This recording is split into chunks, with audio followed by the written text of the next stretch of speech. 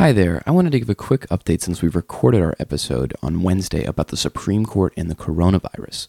So on Thursday, the Supreme Court said it would be closing down to the public until further notice, quote, out of concern for the health and safety of the public and Supreme Court employees. The court said it would be open for official business, but it did not say how this would affect the 2-week oral argument session that's scheduled to begin on March 23rd. Now to our episode.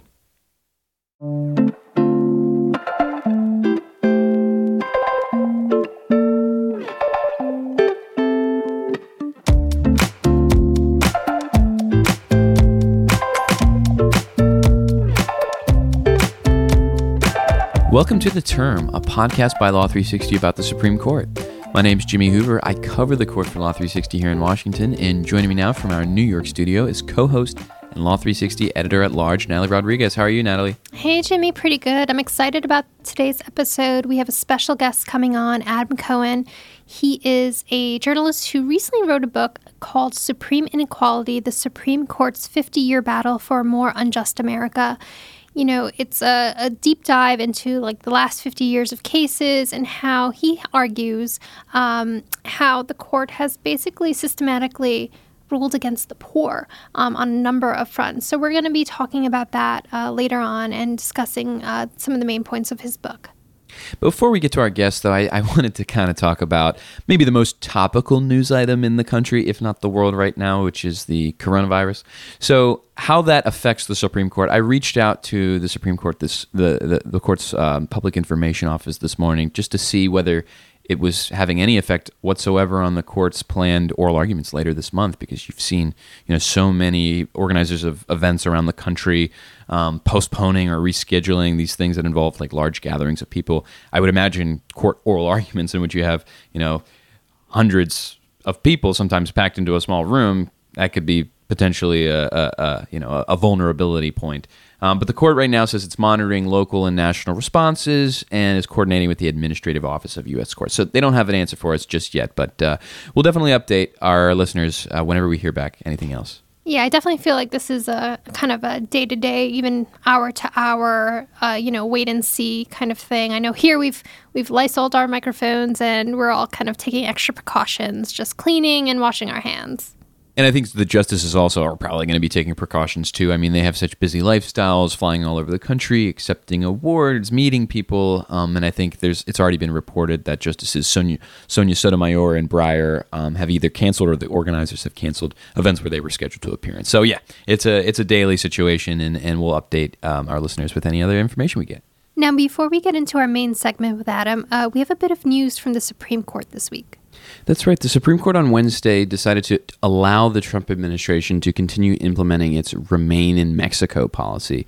That's the policy whereby the Department of Homeland Security, it returns certain migrants who cross the southwest border, some of whom are seeking asylum, but without authorization, and forces them to remain in Mexico during their removal proceedings. I think the government has returned around almost 60,000 migrants under the policy, but it was enjoined. There was an injunction against it issued by a California federal judge nationwide. So the Supreme Court on Wednesday decided to stay that injunction, with the exception of Justice Sonia Sotomayor, who said she wouldn't have voted to grant the stay. But this is just another example of an injunction being placed against a controversial Trump policy, most having to do with immigration, whereby the Supreme Court later jumps in and lifts it.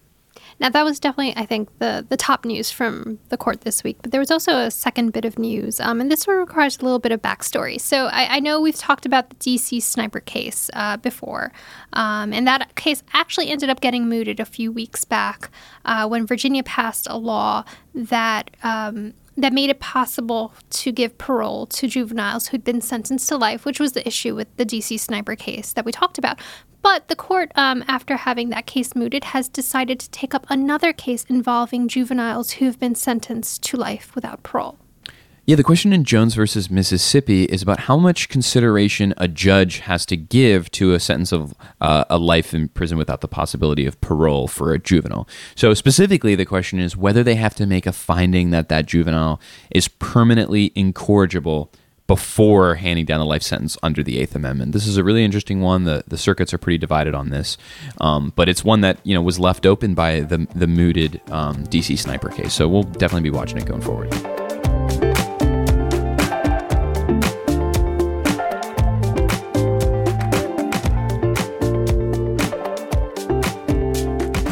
Joining us now is Adam Cohen, journalist and author of the recently released book, Supreme Inequality. Welcome, Adam. Oh, good to be here. Adam, in the book, you take a deep look at the last 50 years of cases from the Supreme Court, and you make an argument that the court, as it has gotten more conservative, has been basically ruling against the poor on a number of fronts, from, education and labor law to campaign finance and criminal justice. What led you to write this book?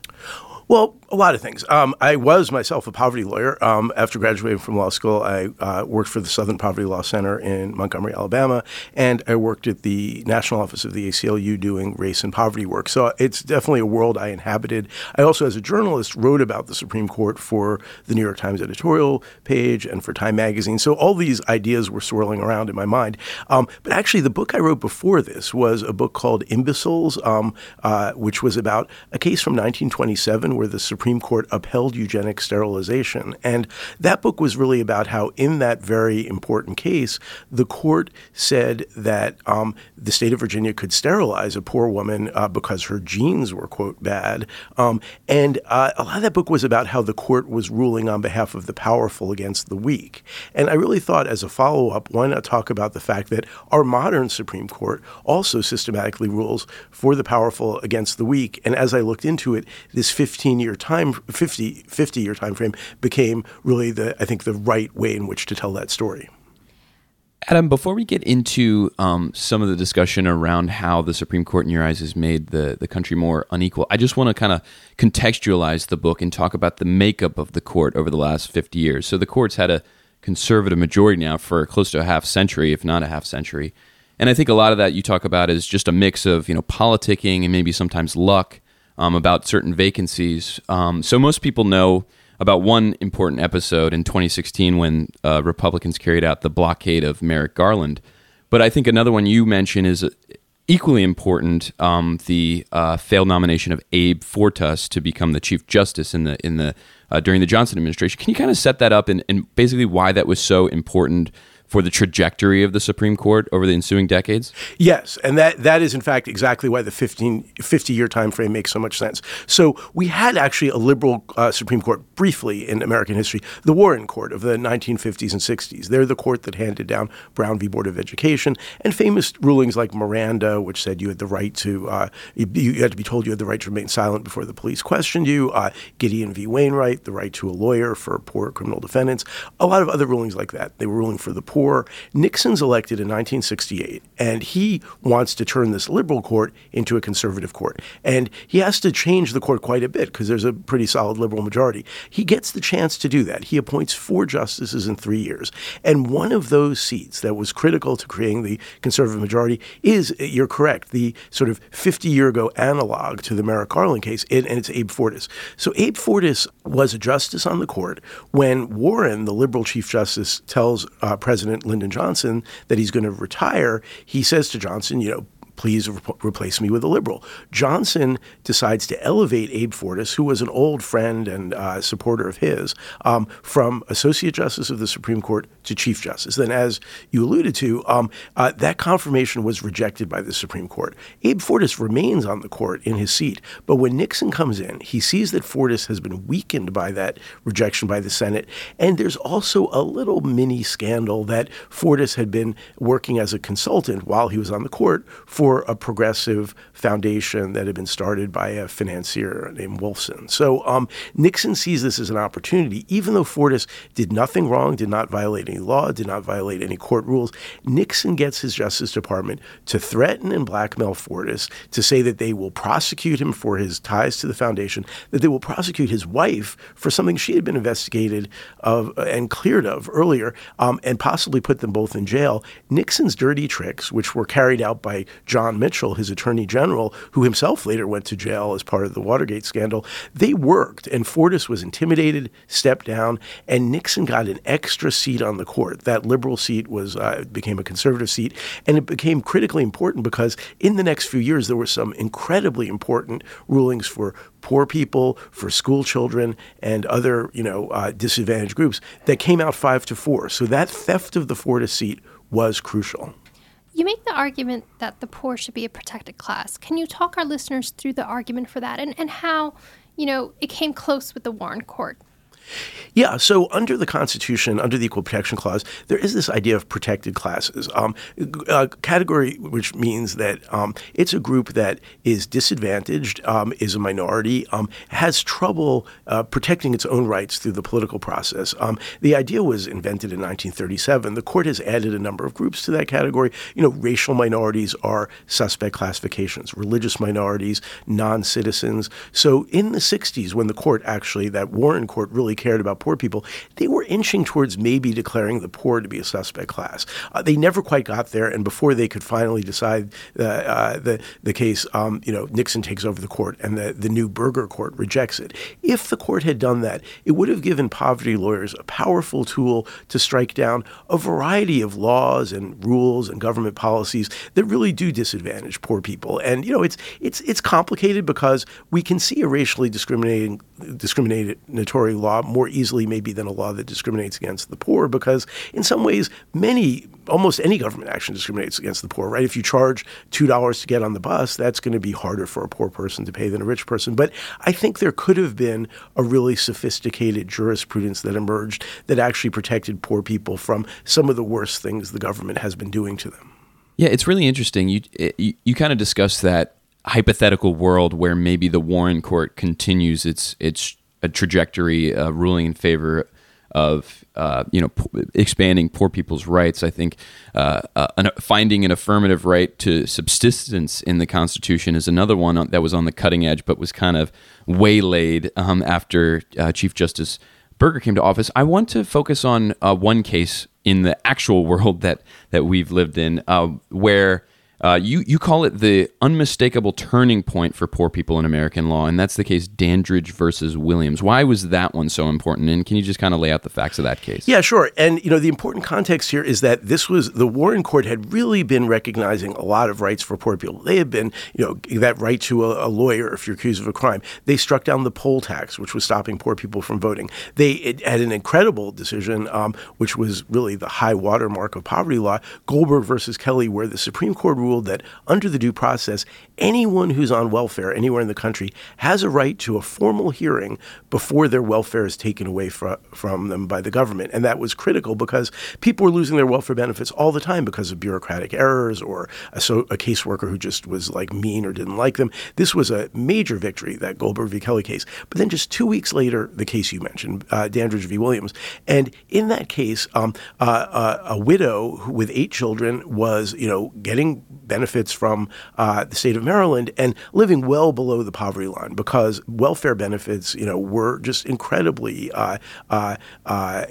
insufficient to live on. But so she's living well below the poverty line. Then Maryland passes a law saying, we're going to cap welfare benefits so that if you have more than 4 children, you're going to get the same number of the same benefits as if you had just 4. So she has 8 children. Suddenly, she's not getting benefits for 4 of them. And this isn't like she was having extra children while she was on welfare. She was not on welfare when she and her husband created this large family. But suddenly, her welfare benefits are going to go down even more. There was a really good argument that this violated equal protection because it was not treating large families fairly and equally, and it was saying to those last 4 children, you don't get any benefits at all. The Supreme Court rules 5-4 against her, and it's really because Abe Fortas was, driven off the court, and he would have been the 5th vote to rule in her favor. And the court not only did that, but they also said in really striking language, we're really washing our hands of the problems of welfare and welfare recipients, and it's just, we're going to leave that up to government. And this has had really major impacts, including the fact that we now have, a lot of states have family caps around the country that really force a lot of families currently on welfare to live very deeply in poverty. But even more than that, it really signaled the court no longer cares about poor people. And that's something that carried on for decades afterwards. Jumping back to kind of the broader look you take at the court, a thread that really popped out to me, I think, was the issue of economic diversity on the bench. It's an issue that doesn't get a ton of limelight when we talk about diversity issues in the law, but I know law schools and some bigger law firms are thinking about that. Can you tell us a little bit about your findings about how the economic diversity of the court has impacted its rulings? Sure. I was struck when I was reading about this Warren Court that I had a lot of admiration for, and particularly the way in which they approached problems of poverty and poor people, by the fact that the members of the Warren Court majority all grew up in poverty or near poverty. So Earl Warren, who became governor of California, he actually grew up in a family where his father had a very low-paying job for the California Railroad. Abe Fortas, who we spoke about, grew up in a poor immigrant family in Tennessee, and he walked to school because he couldn't afford the car fare. And other members of the court as well grew up in single-family homes and poverty. I think it absolutely affected how they viewed the problems of poor people. Now, it's never a one-to-one correlation, and people always say, Clarence Thomas grew up in poverty. Pinpoint, Georgia, but he's sort of the exception that proves the rule, because I think a lot of his anger comes from rebelling so much against that and the really horrible things he said about his sister being on welfare, when in fact her story is very complicated. But I think when you look at someone like Sonia Sotomayor, who grew up not far from where we are right now in the Bronx in the Soundview housing projects, I think she carries her history as someone who grew up in a housing project, single mother, childhood diabetes, and had to inject herself as a child. I think she developed an empathy there, and most of the other members of the court have led very privileged lives. I mean, they all really went to Yale or Harvard Law School. Nothing wrong with that. I went to Harvard, but I think that they lived in a sort of bubble for the most part, and I think it comes across in their jurisprudence. And it's interesting that the Dandridge decision that we talked about was written by a Justice Potter Stewart, who, if you look up his resume, it's about as far from poor people as you can imagine. Grew up in rich life and went to Yale and was in Skull and Bones, the secret society, went to Yale Law School and Oxford and Wall Street law firms, on and on and on. And the idea that he's deciding how poor people should live on welfare, I just think it really didn't give poor people a fair chance. Yeah, and just turning to the modern Supreme Court, I mean, with the kind of ideological purity test that we've seen, through the influence of outside groups like the Federalist Society or what have you, you have a lot of elite credentialed lawyers that come from, similar rarefied backgrounds. But just turning to its actual approach to some of these cases, do you think that the court has gotten even farther away from the Warren Court in the modern Roberts Court era, and potentially we could see an expanding of the court's conservative majority in the years to come, depending on what happens to the election? And what do you think?